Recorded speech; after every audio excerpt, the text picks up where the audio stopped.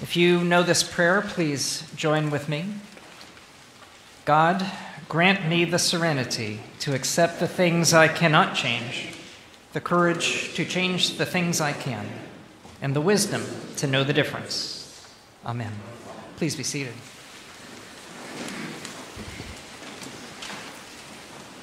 This prayer that we just said together is a famous prayer known as the Serenity Prayer. And even though it is associated with Alcoholics Anonymous, it is actually something that predates that association. It was written in the early 1930s by the great theologian and professor Reinhold Niebuhr. And there's a newer version of the prayer that has been written by a Jesuit priest named James Martin. James Martin is a prolific writer, and he has a bit of a sense of humor. And this is his version of the prayer. He says, God, grant me the serenity to accept the people I cannot change, which is pretty much everyone, since I'm clearly not you, God, at least not the last time I checked. And while you're at it, God, please give me the courage to change what I need to change about myself, which is, frankly, a lot, since, once again, I am not you, which means I'm not perfect. It's better for me to focus on changing myself than to worry about changing other people, who, as you'll no doubt remember me saying, I can't change anyway. Finally, give me the wisdom to just shut up. Whenever I think I'm clearly smarter than everyone else in the room, that no one knows what they're talking about except me, or that I alone have all the answers. Basically, God, grant me the wisdom to remember that I am not you. Amen. Amen. The writer Anne Lamott summarizes this new version of the prayer with a riddle. She says, what's the difference between you and God? God never thinks he's you.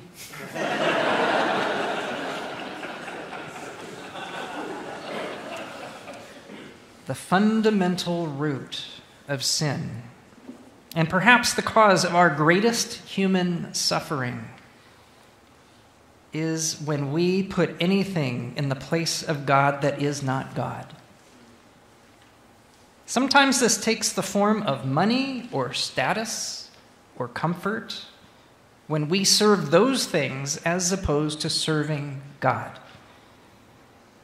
And sometimes this takes the form of us putting ourselves in the place of God. And it can be done very innocently. I know, living in this area now for some years, that it's part of the nature of our culture in the DMV and in Washington, D.C., that we put a lot on our shoulders, and we feel the burden of what we are here to do. And we can become confused about what is our place and what is God's place in all of it.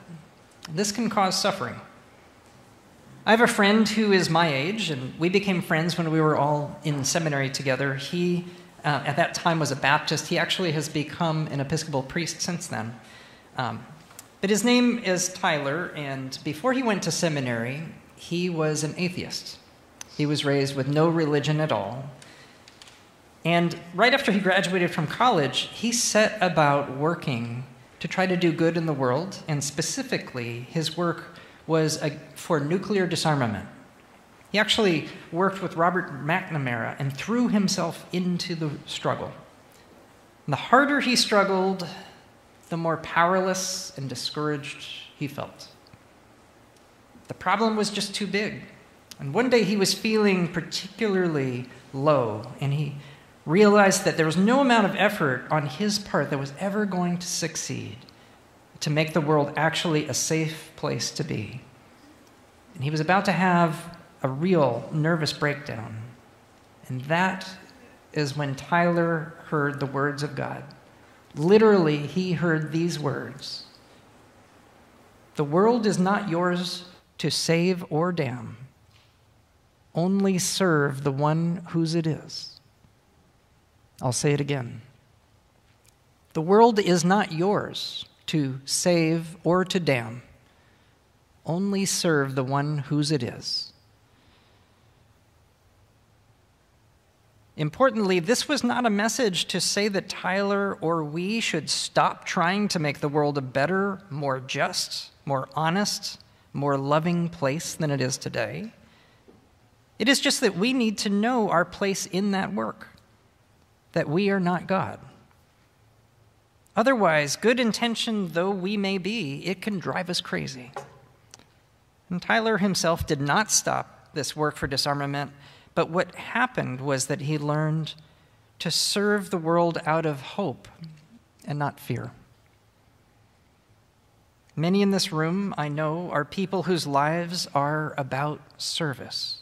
And if you're not from this area, many of you came here to serve specifically. And those who may not define their lives as specifically lives of service, we're all service adjacent in this room. And in whatever ways that you serve, do you do it out of hope or out of fear?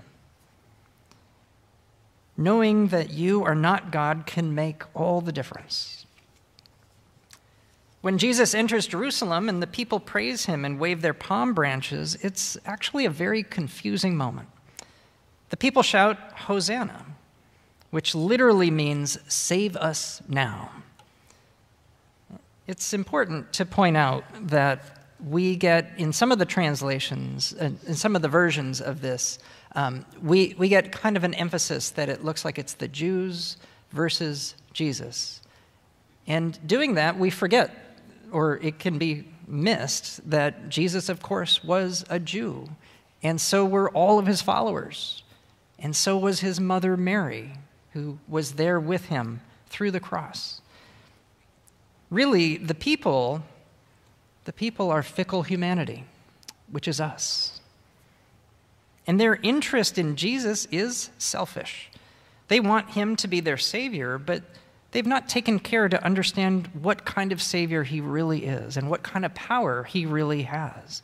They mock him for being a king, not realizing that he's a true king, only not a king of this world. His kingdom is from above, and his power works in a totally different way. It is fascinating, in fact, that at the end of the Passion narrative, which we are going to read in a few moments right here, the very end, somebody declares that he really was the Son of God, and it's the least expected person to do it. It's a warrior, a centurion, part of the oppressive Roman power. And he's the one who says, truly, this man was God's son, which shows that this power of transformation has no limit. It is a power that instead of moving over us, chooses to move through us and to transform us so that we might transform the world. A power that empowers us precisely when we know that we are not God. In his memoir called The Sacred Journey, the writer Frederick Buechner, who recently passed away, wrote, "The trouble with steeling yourself against the harsh reality is that the same steel that secures your life against being destroyed secures your life also against being opened up and transformed by the holy power that life itself comes from." You can survive on your own, he says. You can grow strong on your own, and you can even prevail on your own, but you cannot become human on your own. Amen.